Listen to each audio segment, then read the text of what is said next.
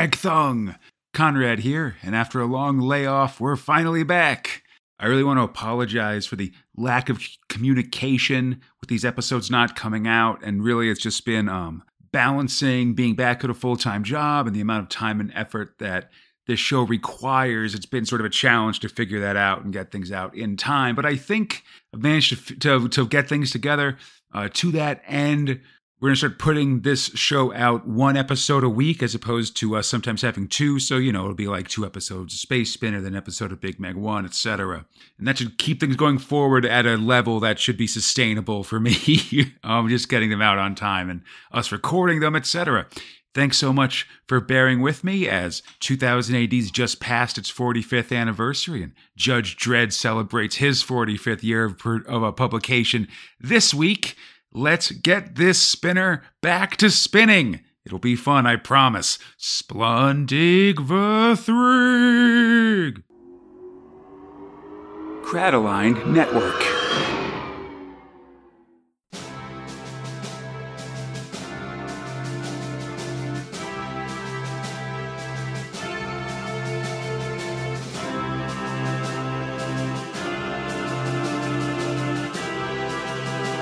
I am the law, and this is the 31st episode of Big Meg 1.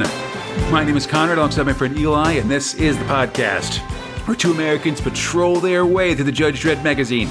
This episode we're covering the magazine, or the Judge Dredd magazine, for May and June 1993, Volume 2, issues 27 through 30. This episode, both Dredd and Hershey are after serial killers. Hark, Burr, and the Missionary Man are traveling the cursed Earth, and Judge Anderson is on Mars. And if you were to read along with us, you'll find the comics we're covering today in Judge Dredd, The Complete Case Files 19, Judge Anderson, The Sci-Files Volume 2, 2000 AD Extreme Edition 22, and the Judge Dredd Magazine issue 350. How you doing today, Eli? I'm doing great. I like how you paused on the magazine, the podcast. I would think we should just go with that. This is the podcast, and then only one there is. Absolutely. Right. Yeah. Anything else that claims to be a podcast is a lie, buddy. It's the only and the original talking about this magazine.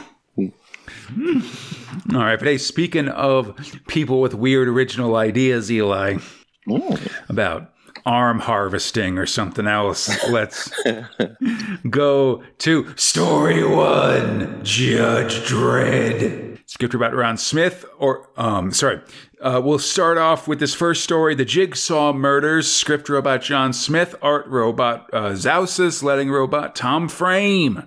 All right, first time seeing Zausis? No, we've seen him a couple times. He did that. He did a Judge Hershey story where there was this guy that had all these wives, I think. Oh, right. I remember that one. We've seen him around a little bit, but the Woody Allen one and stuff. Yeah. The name rung a bell, but I was like, the name didn't ring a bell, but I was like, this art looks really familiar. Yeah. Okay. Sometimes you know him by the name, sometimes you know him by the work. Exactly. Mm-hmm.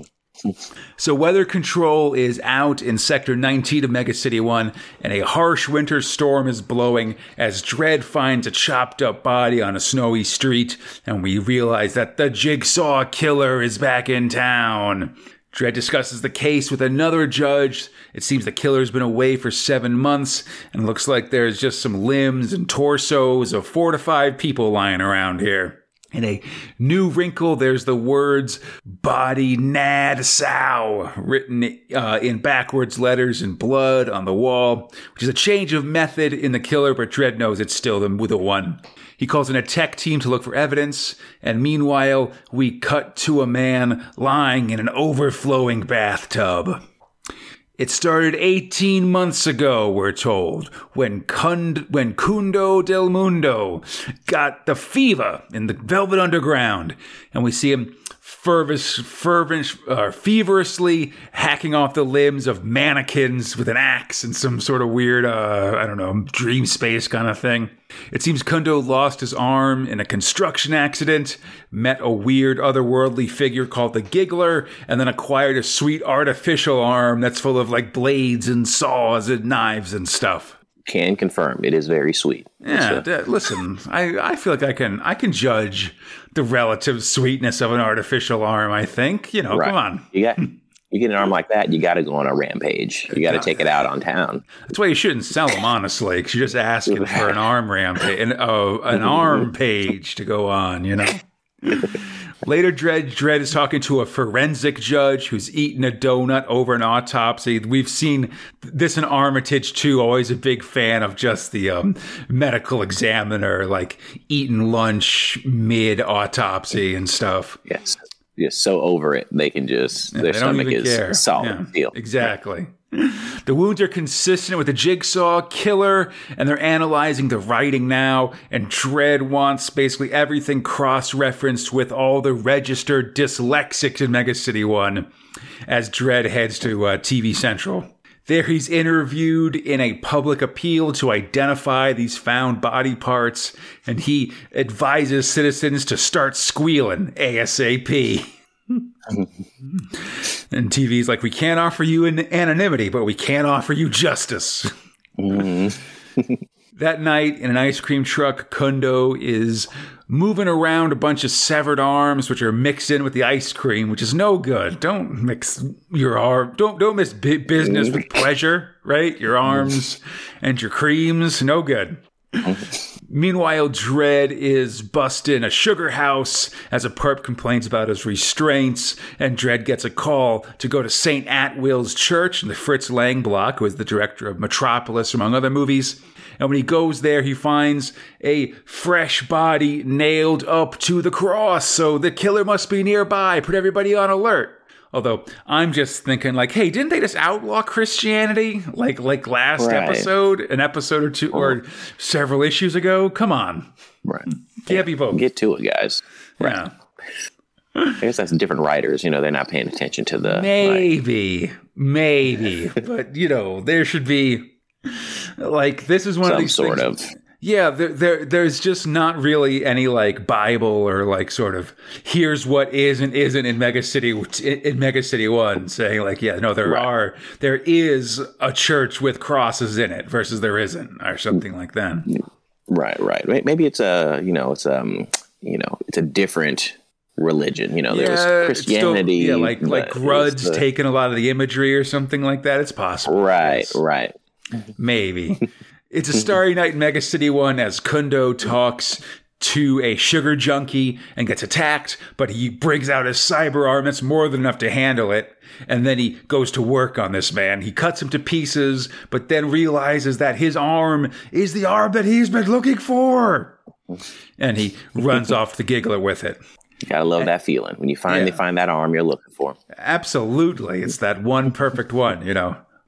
An all points bulletin for the killer goes out as Kundo carries the arm back to his ice cream truck, and Judge Geary finds the body of the sugar junkie.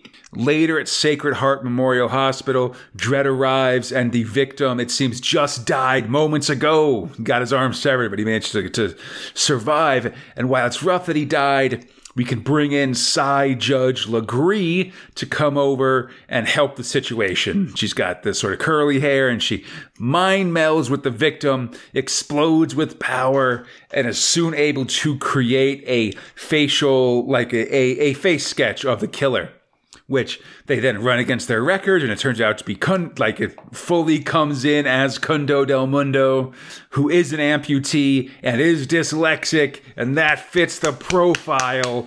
And so Dredd orders him to be caught. Kundo heads back from his truck, but is suddenly surrounded by a bunch of judges.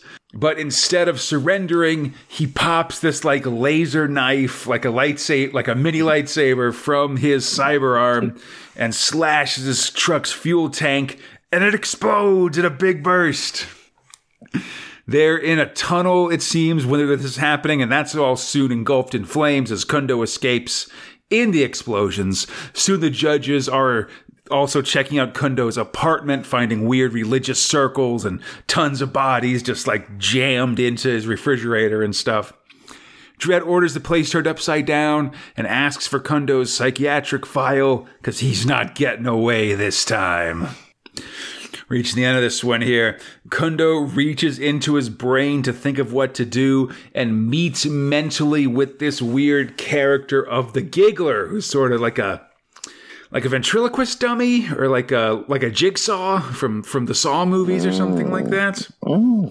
Yeah, something like that. Yeah. Yeah. And he tells Kundo to find a hospital and make them operate on him for some kind of transplant thing, I guess, but says to bring plenty of firepower. Dredd receives a message, and Kundo, it seems, has a standing appointment with Mercy Hospital. Like, as soon as he finds an arm that matches his blood type, he can just come in and get it transplanted, I guess. And so, I guess all of these serial murders were just kind of a smokescreen to cover his search for a perfect arm transplant, I guess. Yeah. Hey, medical is still tough in the future, too, than it is out here in America. True. You know, yeah. It takes extraordinary means. Absolutely. Dredd goes to meet with a psychiatrist who wears daffodil eyeglasses and stacks blocks while telling Dredd that Kundo, oh yeah, that guy was totally crazy. Kept talking about something called the Velvet Underground and the Giggler, some mental character he made up based on a childhood toy. Yeah, he knew all about it, but then let him out on the street, I guess, thought he wouldn't be a danger.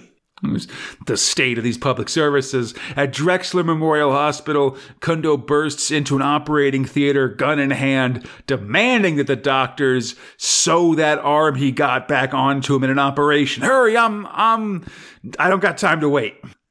Dredd gets a call as he's taking out another perp and heads over. The doc is sewing the arm onto Kundo, and it seems to just kind of work fine, which I'm not sure that's how it works, Eli. If you just, I think just jam an arm on you, and then it just connects up like that. Anyway, are you a doctor? I am not. You're right. I'm not a doctor. I don't know for sure. Just something tells me that's not right, is what I'm trying to say. Yeah. Dead arm on just your weird arm nub, and okay. No, it probably works fine, honestly. Yeah. Hospital security is alerted as Kundo rejects any and all anesthetic for this operation. And yeah, everything seems to be okay. Security comes barging in. There's a gunfight, and this place is full of fire and explosions as Dredd arrives. Kundo's escaped again! Dredd runs in pursuit through a crowded mall. Eventually, both he and Kundo see it, a giant store installation of the toy that his vision of the Giggler is based on. Kundo tries to head over to it, getting in an elevator, but as he does, Dredd arrives on the scene and fires a ricochet bullet into the elevator just in time with him, and it just bounces around and swishes him up like cheese, basically. Yeah. Kundo gets shot a bunch of times, and he'll live, but he will probably have to have all of his arms and legs removed. Oh, no! Because, Eli, no matter what the Giggler will tell you, the Justice Department always gets the last laugh. Oh! I also want to admit that arm didn't look like it fit really well. Like I would have went with a different, maybe buffer arm or one that wasn't gray, at least match the skin tone, whatever. I guess maybe he thought he could do some exercises afterwards and buff it up or something like that. Or maybe it might have just been more blood type than anything else, but who's to say? Well, that's weird to get the blood type by looking at it. He's like, yes, I see it. This is my blood type. Like, oh. Insanity, the arm madness. Yeah. Absolutely, yeah. He was in the arms of madness, Eli. Very poetic. Yeah, nice. If I say so myself. Let's just continue on with Dredd here. Our second Dredd story, LaDonna Fever. Script by John Smith, art robot David Milgate, I should say. Letter about Tom Frame. First time on the podcast for David Milgate, who will go on to do the first Sinister Dexter story in 2000 AD. News reporter Spiv Watchell is reporting that hip-hop star LaDonna has come to Mega City 1, selling tons of albums and concert tickets, being all sexy and whatnot. She's clearly a send-up of the singer Madonna, who in 1993 was fresh off of both the movies A League of Their Own and Body of Evidence, was about to go on the Girly Show tour. Anyway, Other judges think LaDonna's okay, but Dredd doesn't trust her attitude, and sectors 8, 10, and 11 are all full of gawkers checking her out as she makes her way to the city. The whole city's lovesick for her, and we gotta do something about it. The judges are digging up dirt on her, and they find that she used to be just plain Jane Esther Gilroy, but she got a body job and became beautiful.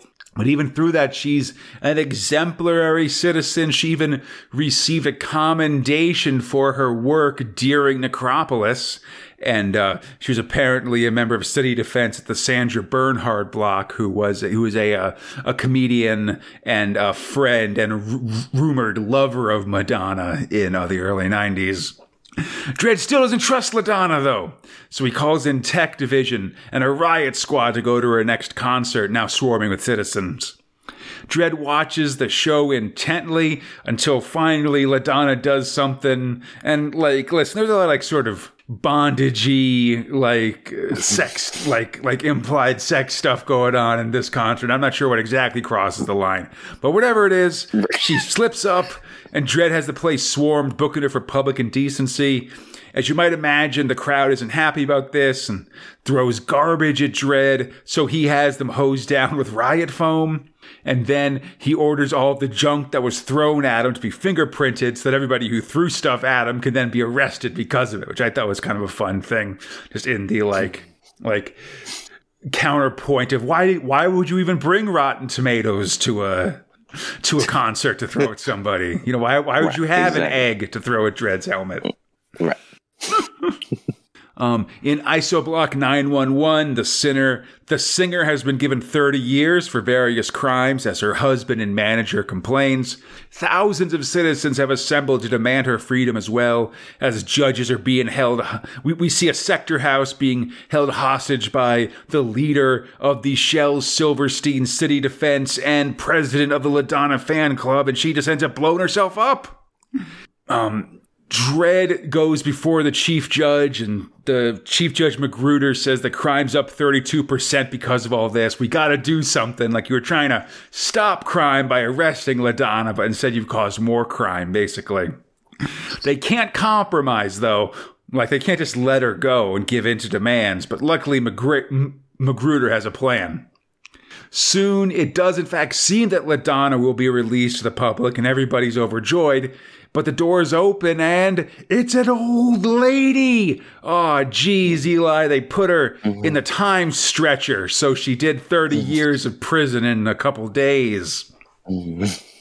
Her husband/manager is incensed, especially when it seems that this stretching also voided all of her record contracts, so that the rights to her music devolved to the Justice Department, and they've then seized everything, I guess. Anyway, send out the riot police. Get out of here. No one cares about this old lady anymore. That's the moral. Although I should say, in our reality, Eli, like literally as we're recording this, Madonna just got in trouble for posting risque photos on Instagram. And this is 30 years from when this comic came out. So she still kind of got it, I guess. I don't know. Right. Or That's 28 funny. years, but still, Okay. I just thought that was funny. Yeah, that is funny. And reminded me I need to check Instagram to just, confirm your tales, Yeah. Listen, all research. Yeah. If you look up Madonna, Instagram or whatever, you'll find something. It exists. Right. That's funny. That is funny. Yeah. It's you can't write this stuff. This truth is funnier than more weirder than fiction. Yeah, and I did like Milgate's art here, just sort of drawing all of these dance scenes and like angry mega citizens and stuff like that. It was very fun. Right. It did bother me that he did draw like condoms thrown on Dredd, which I thought was like, I was down with most of it. Until I was like, oh, okay, oh, gross. I mean, that's why you got to bust the sexy show, because they got like live ordnance there. You got to be careful, right?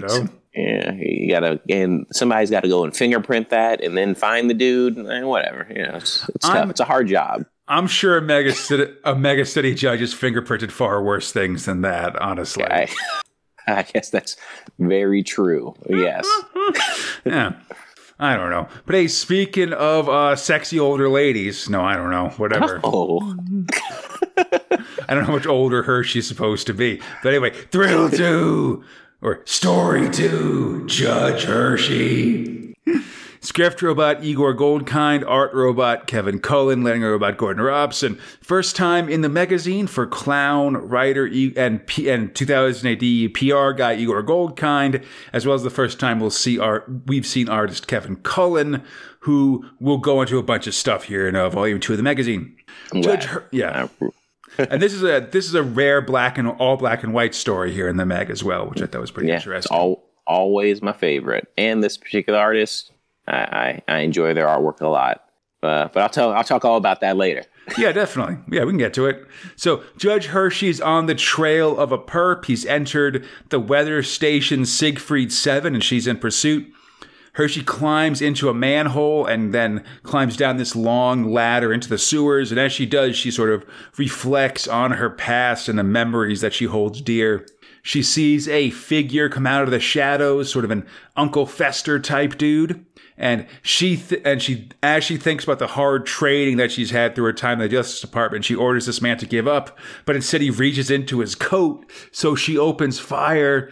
But he was just reaching for a card saying he's a low IQ maintenance worker. He didn't even know what was going on, and Hershey killed him. Oh, no.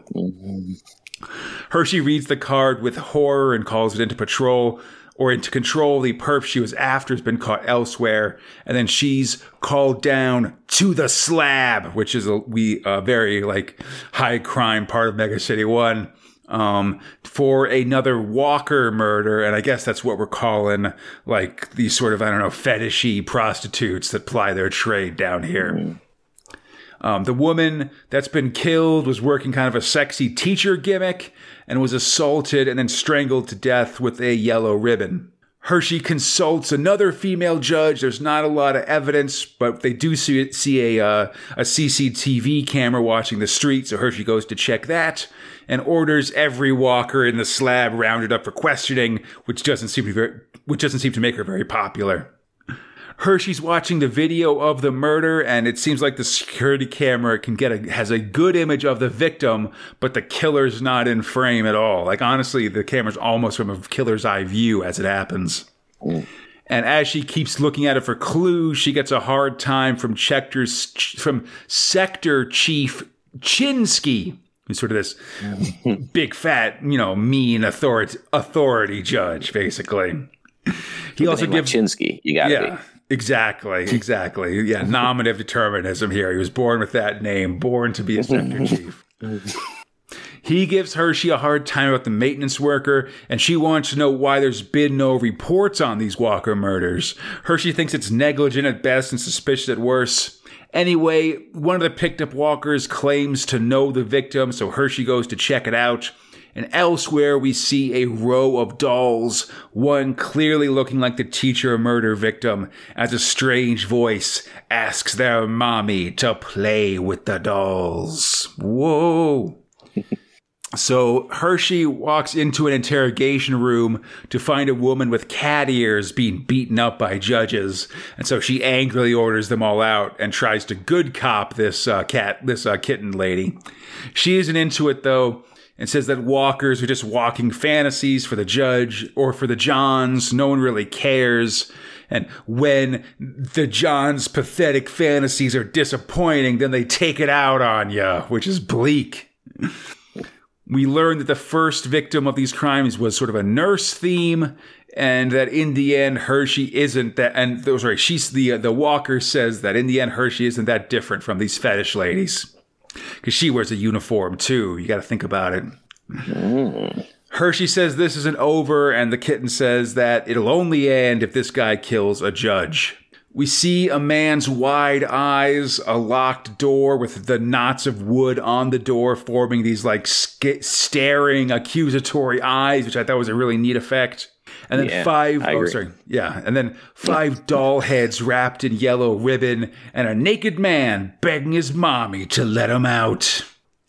At the Sector House, Chinsky apologizes for his rough first meeting with Hershey, but says that he doesn't like how she's sweeping in here like an avenging angel. She doesn't understand what it's like to be here on the slab. He doesn't like her ordering around his judges, so the two of them will be working together on this case. He sent Judge Stone out undercover. And while Hershey thinks she should have backup, Chinsky forbids it and puts Hershey on a desk. Oh, cop on the edge stuff here. Badge and gun, etc. We see Judge Stone, who's a lady judge, in a miniskirt holding a whip with a gun hidden inside of her thigh-high boots. She's supposed to, or she's surprised to see someone, clearly a judge from the way she talks to them. But then this judge grabs her and things go black. Soon Chinsky gets reports that judges have found Stone's body. She's dead, and he is clearly shocked. Stone's body gets loaded into a meat wagon as judges swarm around, and we see the eyes of the killer. Judge Chinsky storms into the video room where Hershey's watching the security tapes of the murder victims, Stone included. And Hershey says that Stone must have been killed by someone she knew. Chinsky says he's mobilized all units to 24-hour patrol the area until Stone's killers are found. While he didn't care about the walkers, he does care about a dead judge, which is what Kitten was forecasting earlier. Hershey, though, is off the desk, back on the street, but she decides to head over to a ribbon factory. Or, it seems, a genetics laboratory? Meanwhile, we see the ribbon in the hand of the killer as they approach that catwalker. But wait, no. It's actually Judge Hershey, who has found the kitten in a cafe and has a deal for her.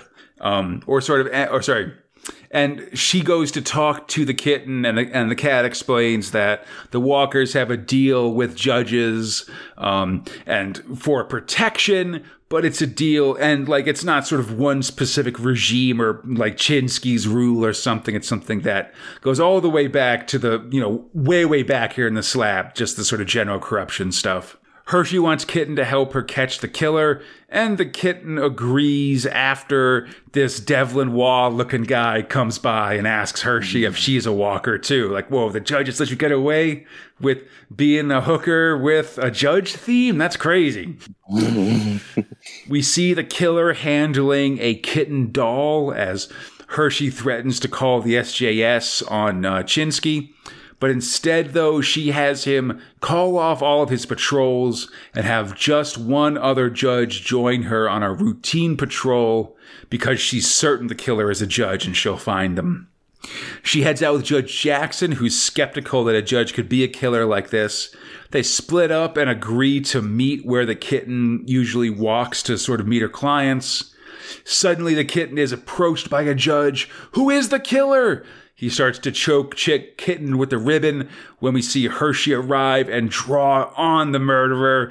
It's Judge Jackson! Oh, what a twist! So there's a quick quiet moment, and Jackson tries to explain that, oh, no, this isn't what it looks like. I'm doing official judge stuff, I assure you. But right. Hershey just hits him upside the head with the barrel of her gun. She buffaloes him instead. She thinks he's down, but he's not. Instead, he runs off into the night, and Hershey gives chase.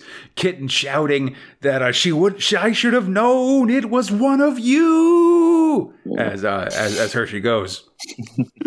Once more, Hershey follows Jackson into weather control and the dark tunnels beneath, but this time Jackson's going full like warriors on Hershey, or like, creepy creep fight. Like, I can hear you, I can smell your fear, that kind of stuff from the darkness. And then he attacks Hershey, prepares to strangle her with the ribbon.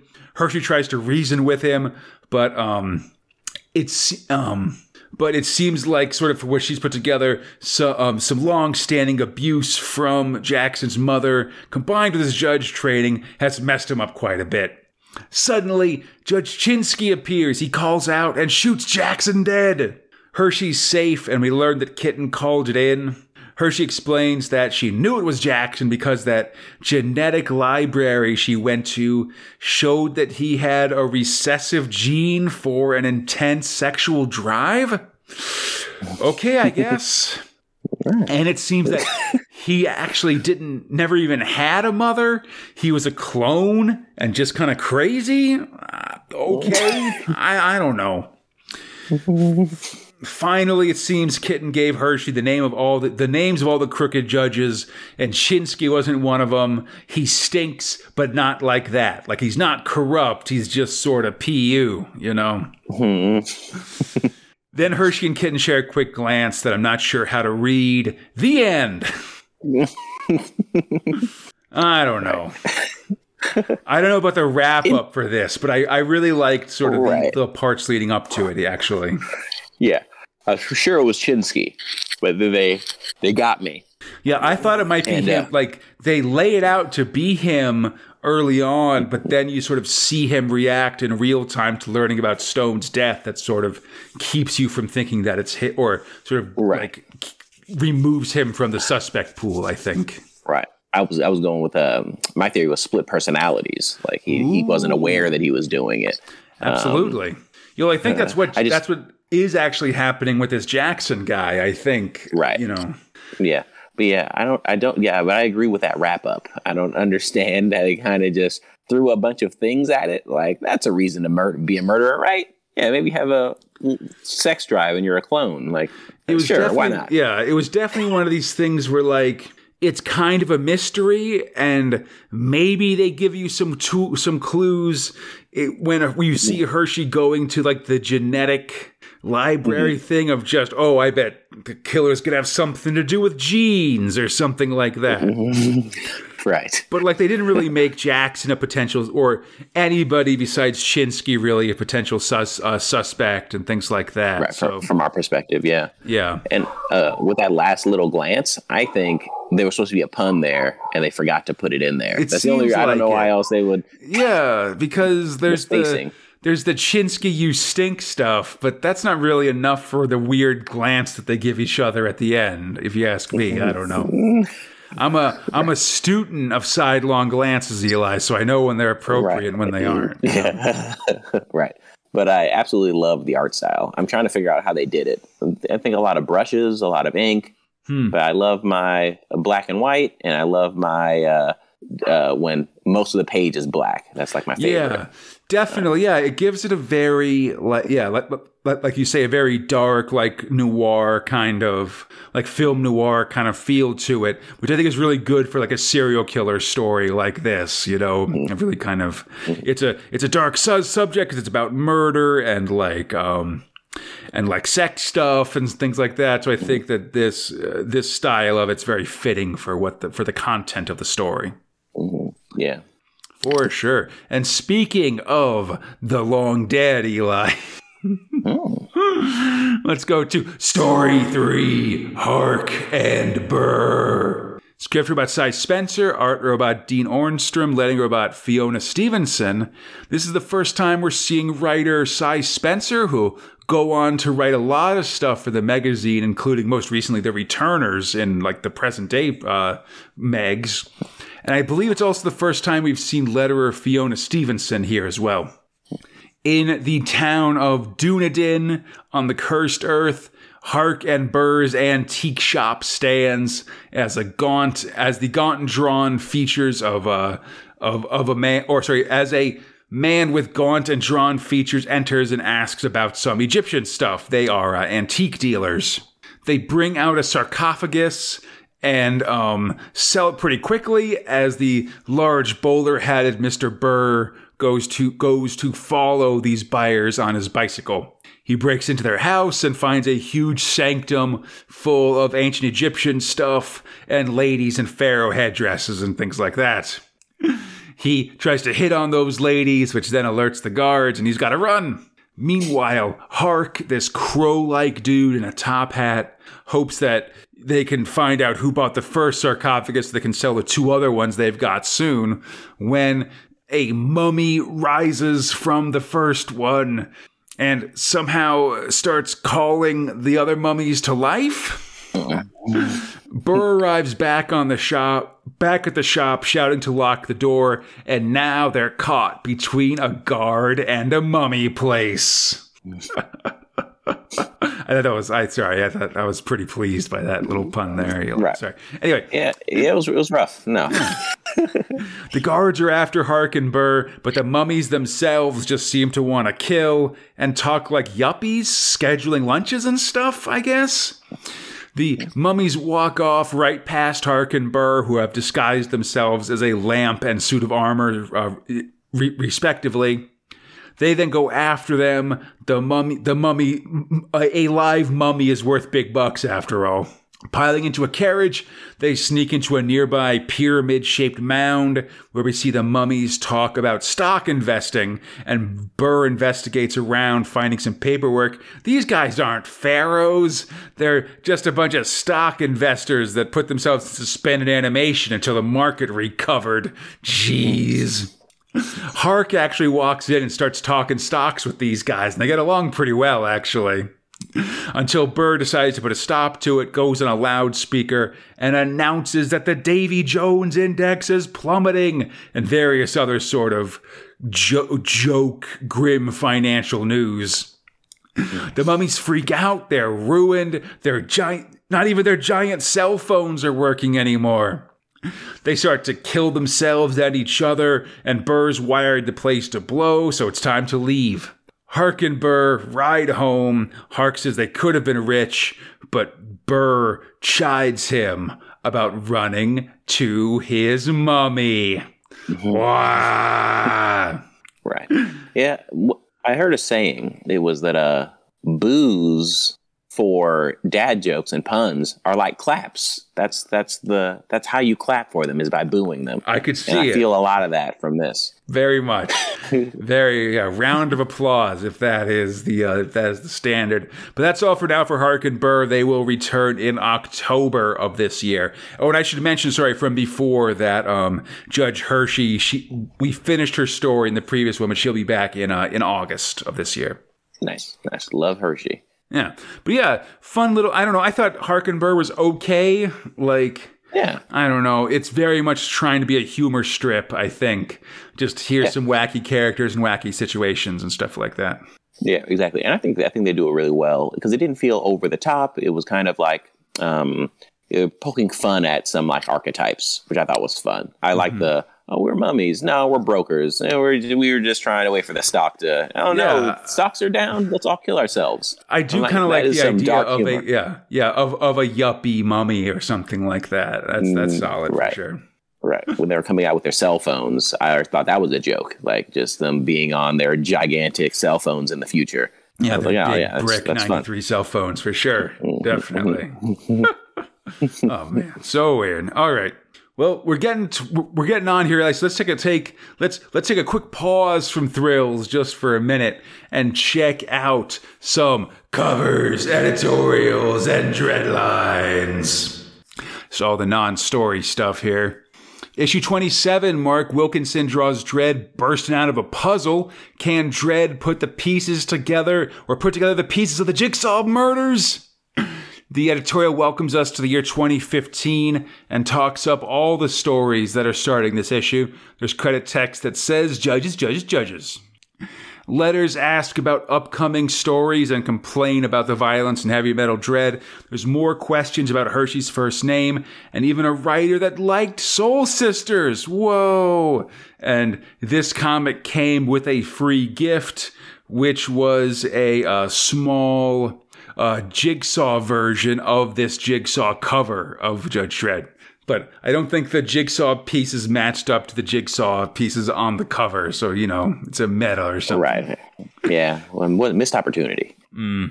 Issue 28, Kevin Walker draws a close-up and worried-looking Judge Anderson investigating the dark side of the moon. That's P-S-I-D-E. The brief editorial talks of Hark and Burr and plugs Missionary Man, and the credit text says, Pyramids of Mars. Mid-issue, there's an ad for the Judge Dredd Mega Special, which we talked about last episode, with its fancy love and hate covers and themes. There is a Dreadlines this issue, Eli, but they've outsmarted themselves by making it a very snazzy white text on a red and black background, which has a cool look, but I cannot read this at all. Like, the letters are impossible for me to see, so I'm just going to move past it, honestly. I can't read it. I'm too old, you know? It's terrible. It is tough. Prog 29, or issue 29, I should say, Unforgiving. Frank Quitely draws the Missionary Man, and the cover here is pretty clearly based on the poster for the Clint Eastwood movie Unforgiven, sort of with his back to with his back to us and his hands clasped behind with a gun in one of them. That's what Clint Eastwood does on the poster of that movie. The editorial mentions Missionary Man and apologizes to the Hells Angels for using one of their symbols in issue 19. Okay. And the credit text says, unforgivable. Dreadlines has a list of awards that 2000 AD and the magazine won at the recent Comic World magazine readers polls, and letters are very complimentary of Sleaze and Ryder. Ask for the location of Bruja on a Judge Dredd map that they published recently.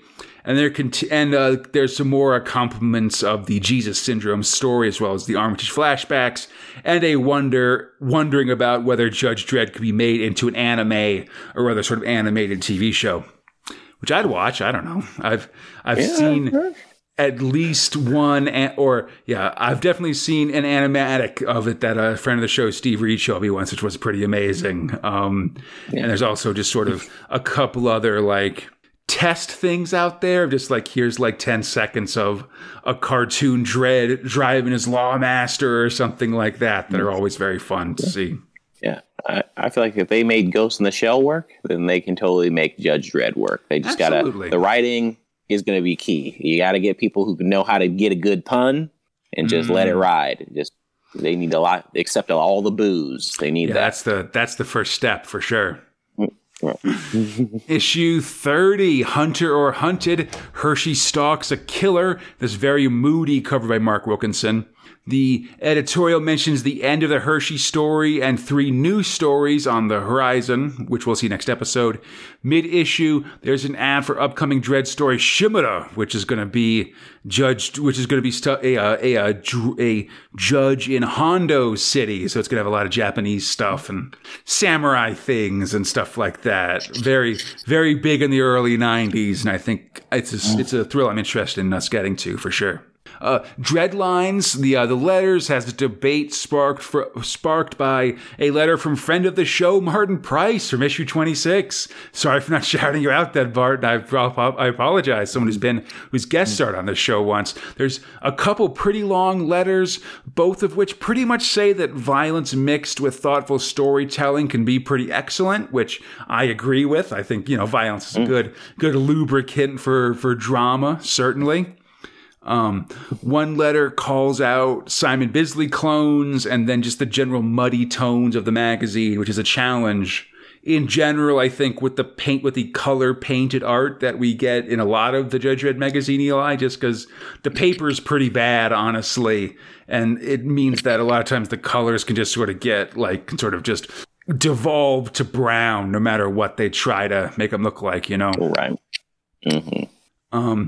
Others sort of talk about, like, they make a point that Dredd isn't supposed to be a role model, or that alternately, like, hey, man, like, this comic's just pictures that are drawn. Like, why are you freaking out? And I'm less compelled by those arguments, I gotta say. And I will say that I've generally noticed a real rise in graphic violence as we've been moving through stuff, both in the progs and especially here in the magazine with like Heavy Metal Dredd and stuff. And while I'm not against it, it can be a little stomach churning sometimes, Mm-hmm. I was gonna say I'd have to compare, but then you brought up Heavy Metal Dredd, and I was like, oh yeah, definitely. Yeah, like that's just sort of an absolute level of like, whoa, like this is a little gross, guys. I don't know. And like, honestly, if I got to tell you, like, speaking of graphic violence, there's at least one pretty gruesome murder that we're about to see in Story 4, Anderson Side Division. Stuff that you couldn't actually, things that they have pictures of in the course of Like, I like that in the violence debate, they have pictures from both Anderson and Missionary Man of just, hey, you want violence? We got violence for you. It's, have all the violence you want. Right. Anderson, script about Alan Grant, art about Kevin Walker, letter about Steve Potter. All right, here we go. It's the first time in the magazine for ABC Warriors artist Kevin or Kev Walker, Eli, but you might know him better from the 400 or so Magic cards that he's done. Yeah. I felt something familiar. Yeah, he did. He did Gush. He did Sphinx of the Steel Wind. He did Kitchen. I know that one. Kitchen Finks. And like sort of the primary Llanowar Elves card as well. Those are sort of my goodness. Looking through his list on Gatherer, those were some of the famous ones, like the most famous cards that I could see. I'm intimately familiar with Sphinx of Steel Wind.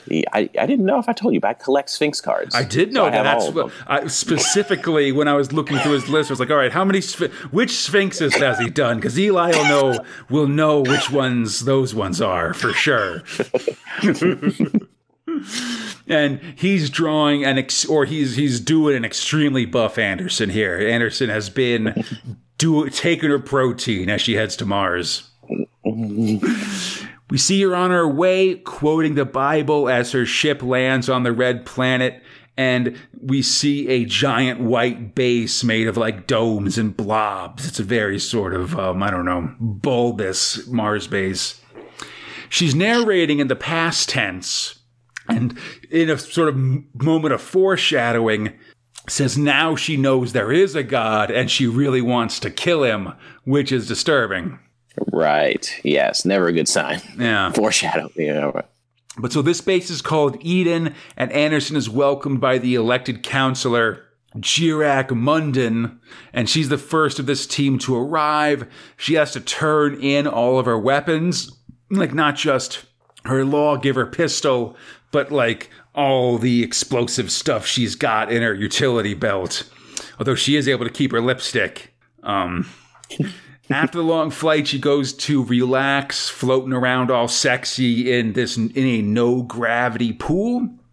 But as she does this, a figure with a huge taser rifle suddenly appears, and because they only have electric weapons here, because bullets might breach the dome and expose basically Total Recall them, if you recall how things were happening in that movie.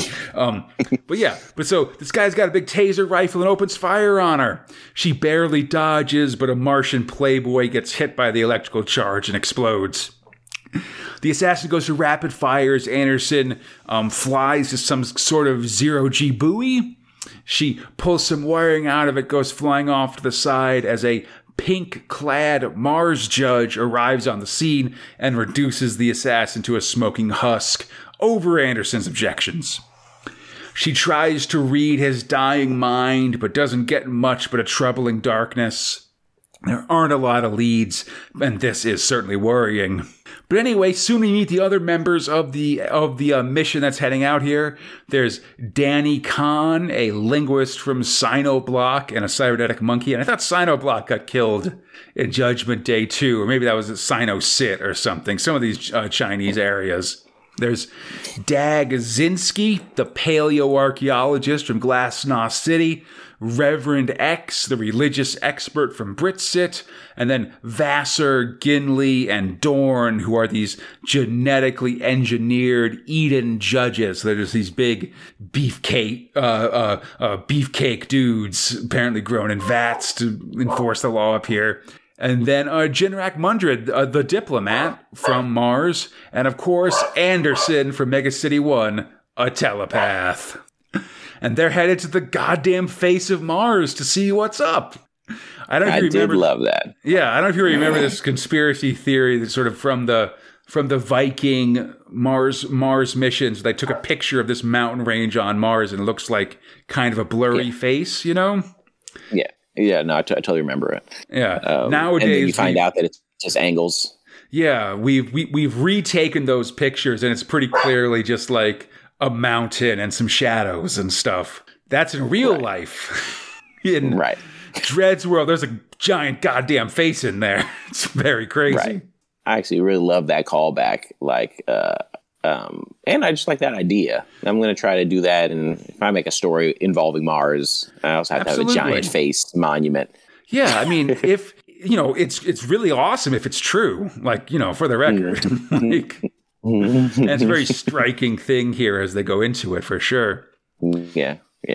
We learned that long ago there was a civilization that lived on Mars, and that there's an entryway that's just opened in the face about 3 days ago, and that's why Anderson's been called up. They're going to investigate what's in there, but first they're going to take these oxygen pills so that they can breathe on Mars without having to wear funky spacesuits. Because, no one wants to draw spacesuits. Let's just draw these regular guys. It's fine. Right. They head into the head as Reverend X asks if all this ancient alien stuff is really true or what, and Khan's not impressed by this religious talk as her monkey, Adam it's called, calls Anderson Toots, as you do. There's a long hallway that leads to a black, gooey portal. They try to send a robot drone into it, but the drone explodes. Anderson tries to scan it, but doesn't pick anything up, and suddenly Adam the monkey runs and jumps through the goo safely, as it seems like it only accepts organic matter or something like that. I don't know, but it's fine with electrical stuff if it's attached to you, like if it's, your communicator or your gun or something like that. But if it's not wrapped around organic matter, if it's just a robot, that's unacceptable, Eli. Yeah, the organic provides a protective field of a certain distance that protects electric. Yeah, I'm just saying that if that's what it was, they should have to go through these things naked or something like that. Whatever. Yeah, it's a clear answer, but whatever. Mm-hmm. We'll give them a pass, I guess. I guess. Suspension of disbelief. You got to suspend your disbelief. I'm trying. So everybody heads in after it. They find themselves in this giant, semi-organic seeming hallway. The walls covered in flashing screens and what appears to be cuneiform writing, the writing of ancient Mesopotamia. It seems Adam has found something else. A giant white robot monster! Danny screams and everybody runs over, finding her being picked up by the machine and being just blasted in the eyes by lasers, which is a bad scene. It then lowers her seemingly dead body, smoke coming out of her eye sockets. The guards open fire, but their weapons do nothing. Anderson goes for her last-ditch effort, which is using the high explosive hidden in her utility belt buckle to explode the robot, and it works. As Adam, the robot's destroyed, but we see Adam standing over Danny Kahn's smoking head, asking Anderson to help her. We see a bunch of judges trying to cut through the side of the Mars pyramid, as it seems that the entryway is sealed up behind our heroes, but neither drills nor lasers are working. Danny dies in Anderson's arms, saying that the robot was somehow testing her while it was burning her eyes out. That doesn't make sense to me, but I don't know. I guess it works. But anyway, now Anderson is left to take care of Adam the monkey. I think another of these guard judges was killed in this attack as well, and Judge Dorn was crippled, like one of his legs was blown off, basically, and their communicators can't reach the outside, so things are bad, basically. Meanwhile, Judge Vassar's very keen to keep exploring, although Anderson demands that they carry Dorn with them instead of leading them behind. Reverend X fools around with some kind of alien computer, bringing up images of the head on Mars and then the Egyptian Sphinx, and we realize that it's all true. All this ancient alien stuff, Eli. Aliens. I'm not saying it was aliens, but it was aliens, It was, yes, right. Basically, yeah, we see there's a map of Earth with all these purported alien sites around the world marked off. And there's just a lot of talk about the Anunnaki, the Nephilim, or the Nephilium, whatever you call them. Just again, this Chariots of the Gods, Ancient Aliens, like this, basically the stuff they say in the Ancient Aliens that like, well, we have been told have been gods all this time are actually space aliens, and maybe they directed our evolution to go from being apes to thinking dudes. And all this other kind of stuff. And there's a lot of things built into like, but like, could a bunch of Aztecs that are just silly brown people be able to build a pyramid? I don't think so. Gotta be aliens. Right. That kind of stuff. Right. It's funny.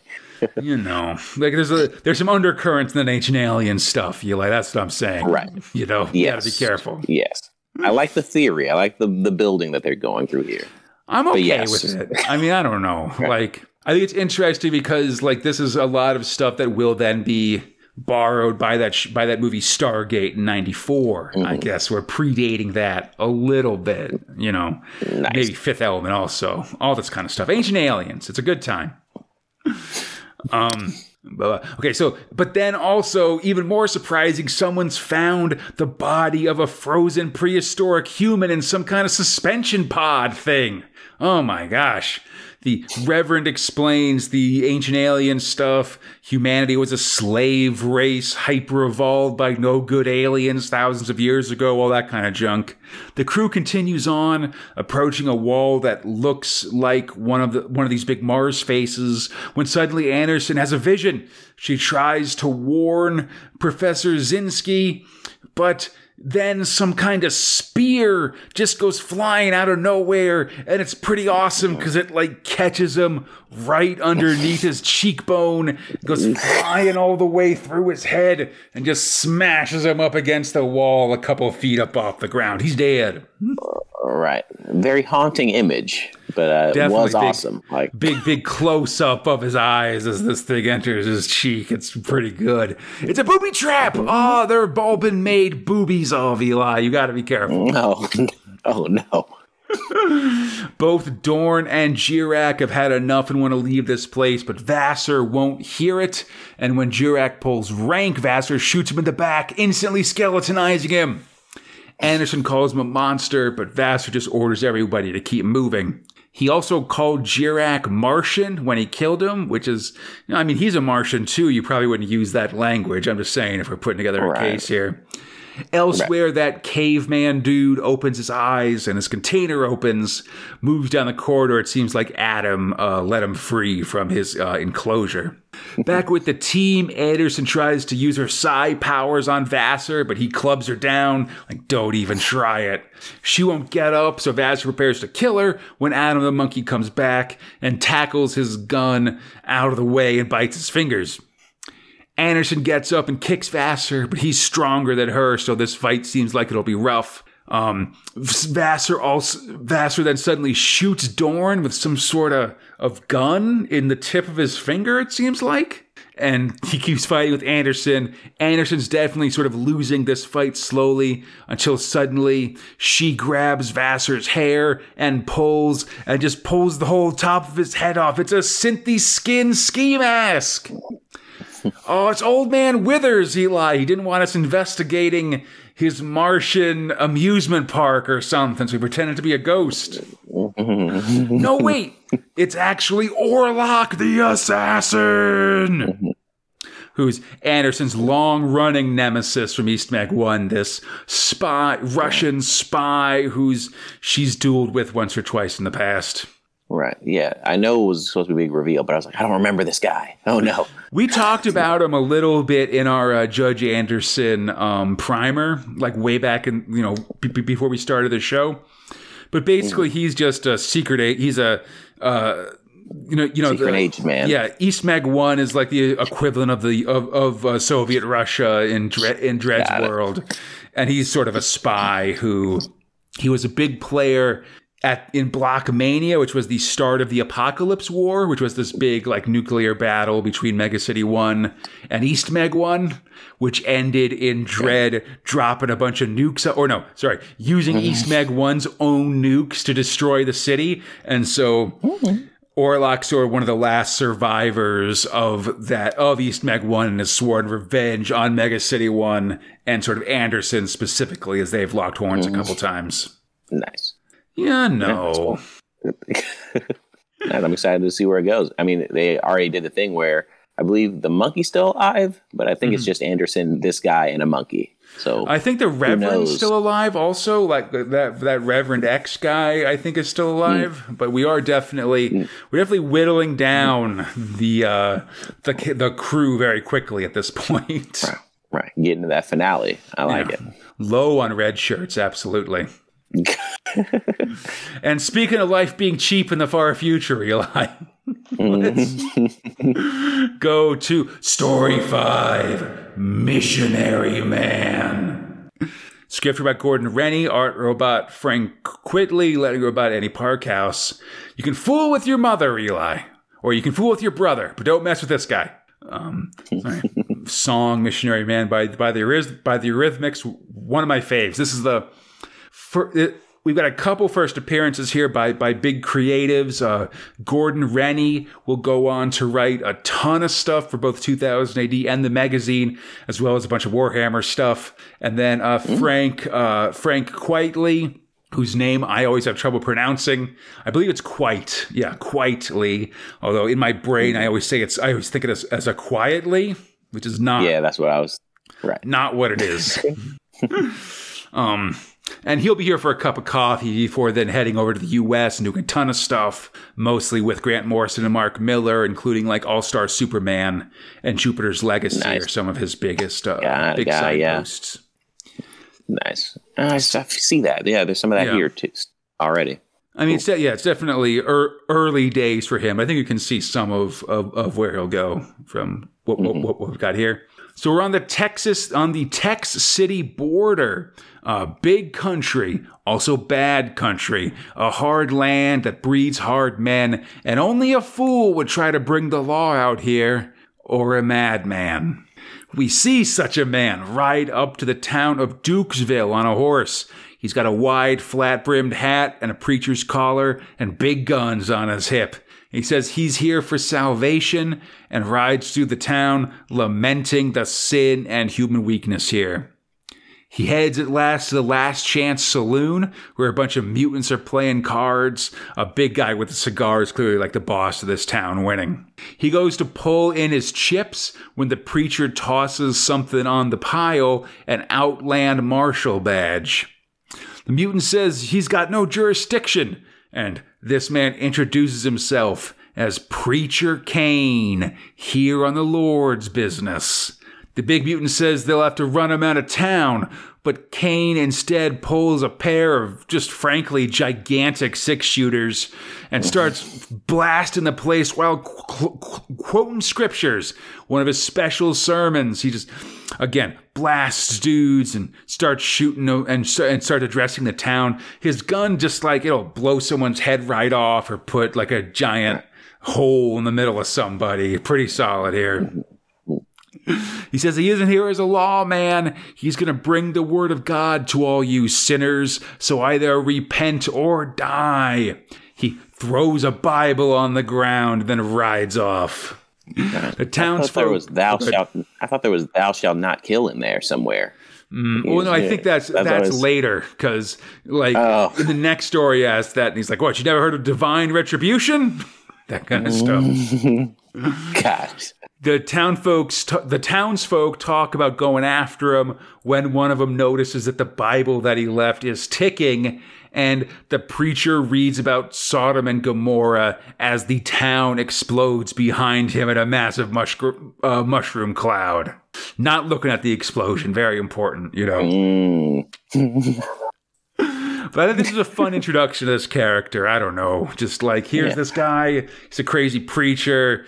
Just kills a ton of dudes. I have trouble with the motivation. Why do all that to then just blow up the whole town? Like, why do the whole talking and like, I'm going to bring the retribution and then just kill everyone who you talk to? Like, this seems like a real situation where you want to have like, you kill all but one person or something like that. Exactly. You let them leave to spread the story or whatever. Right. I mean, that's why he's crazy, because he doesn't know how to plan this stuff. So Preacher Cain riding through the cursed earth, he's either the angel of death himself or an insane former Texas City judge. But nobody knows him better than his deputy. Cain comes across a figure hanging from a tree. He cuts him down and kicks him awake. The Lord has called you for greater things. This cut down guy introduces himself as Joe, a Tex City Buffalo soldier and best scout in the territories, hung for being a mutant. Cain calls him Resurrection Joe and cuts him free. They're going to teach his would-be killers some facts about the universal brotherhood of man. So they ride into an anti-mutant Sunset town, which is heavy. And the locals there say they don't serve Joe's kind round here at the saloon. And then Cain tosses the bartender out the window.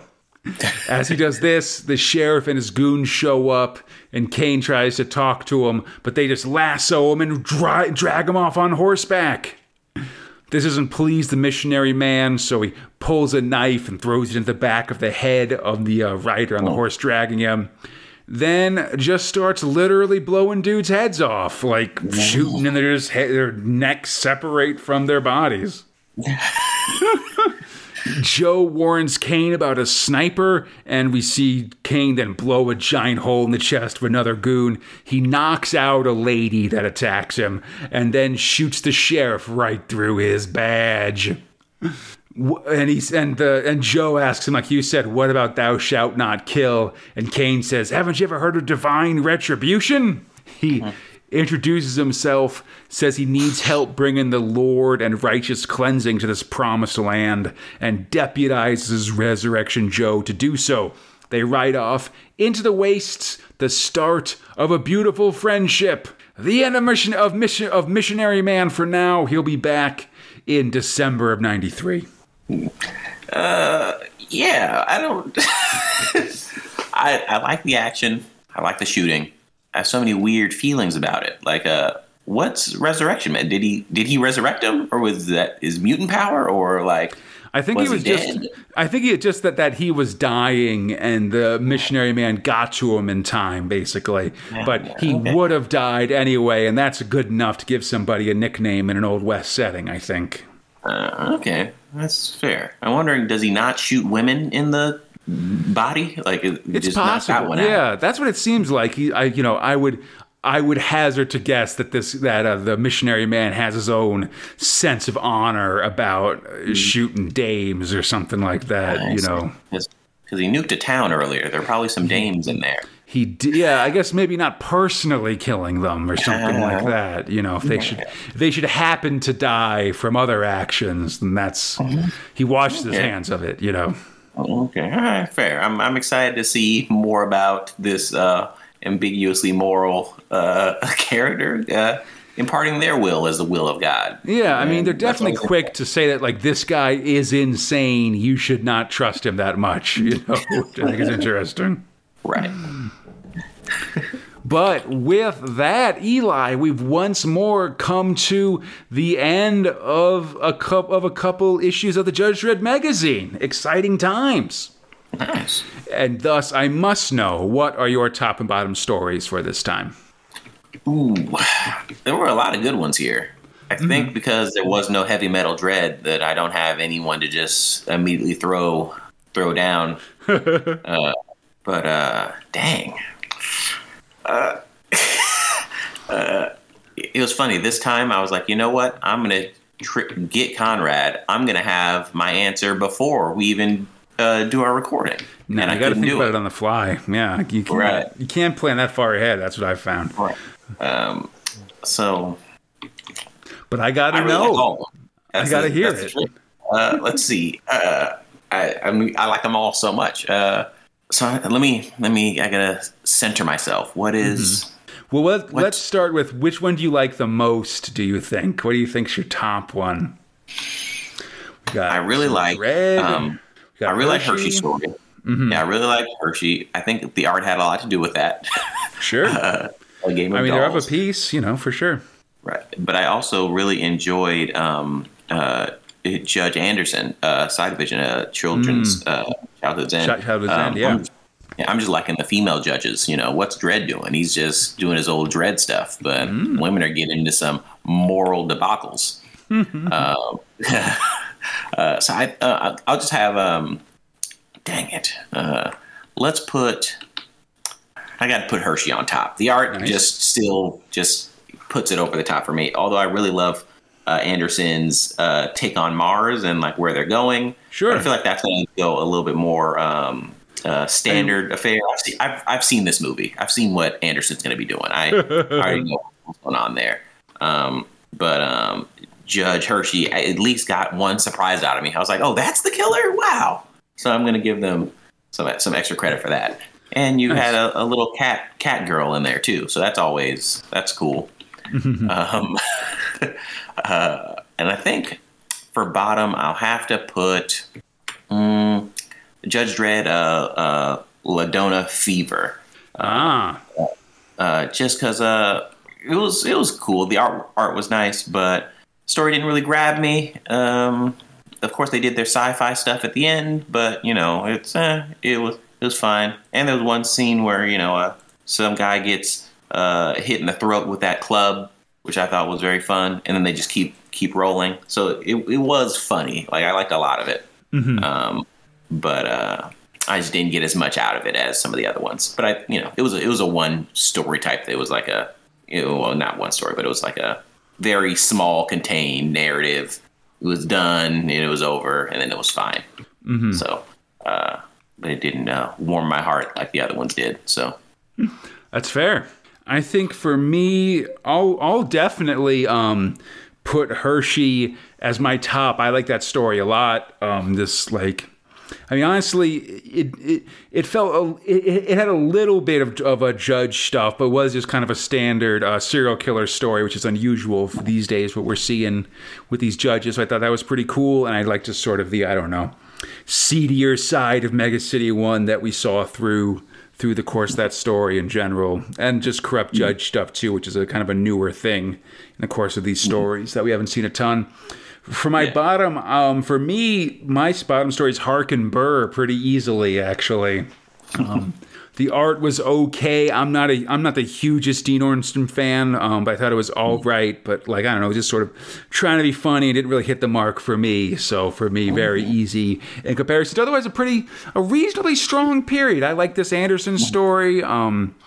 I thought Dredd was pretty good. If I have one complaint, actually, it's just that when you say Jigsaw in Dredd, you might not know this, Eli, but early in Dredd's adventures, he came across this thing called Jigsaw syndrome or the Jigsaw disease or something, which is basically this science fiction malady that causes parts of your body to disappear, basically, but in they don't fall off. They just your body. Well, it's like your elbow will disappear, but your arm and hand will still work and be in their normal places, even though your elbow isn't there anymore and stuff. Interesting. And the disease is that slowly more and more of you disappears, basically, until you're just gone.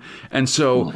If I had one knock on this Dredd story, definitely is that when you say the Jigsaw murders, it makes me think I'm going to see some more Jigsaw syndrome. And honestly, that puts Dredd in a much lower spot for me this time, just because I was hoping for that to happen and it didn't. And you're not ready for that Jigsaw syndrome. Exactly. Yeah, I was hoping for something, I didn't get it, and that's a bummer. One time I went to Church's Chicken, and they were like, "We're out of chicken." I was like, well, why even have? Yeah, just say you're closed. Get some biscuits or something? That's ridiculous. Right. Church's Chicken, the chicken spot that I always find disturbing because they sell chicken in odd numbered amounts. Like you can get like a 5-piece or a 7-piece or something like that. And I don't like that. I like there being an even amount. I feel like otherwise I'll have a ghost chicken, like half of a ghost chicken coming after me. Exactly, right. Give me back my golden arm kind of thing. Right. I like that. I want 3 chicken wings. Like, well, what about that 4th wing? You gotta get the I know when you get 4 drumsticks, they aren't from just 2 chickens, Eli. They probably are from 4 different chickens, but it doesn't sit right with me. Anyway. Right. Hey. On these chicken superstitions, I hope everybody enjoyed the show. As always, you can find Big Meg 1 on iTunes, Stitcher, Google Play Store, Spotify, or our podcast site at bigmeg1.com.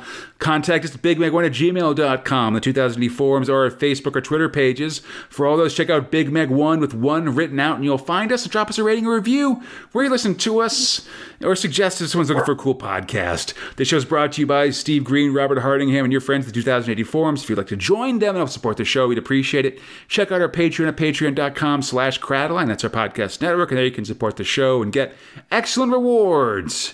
Then come back next time as we're rolling forward with Judge Anderson and starting 3 new stories with more flashbacks in Armitage. We'll return to Calhab Justice and keep things on the Isles as we start a new story called Britsit Brute, like a brute from Britsit. And until then, I'm Conrad there, Eli, and we are Big Meg 1 Drockett.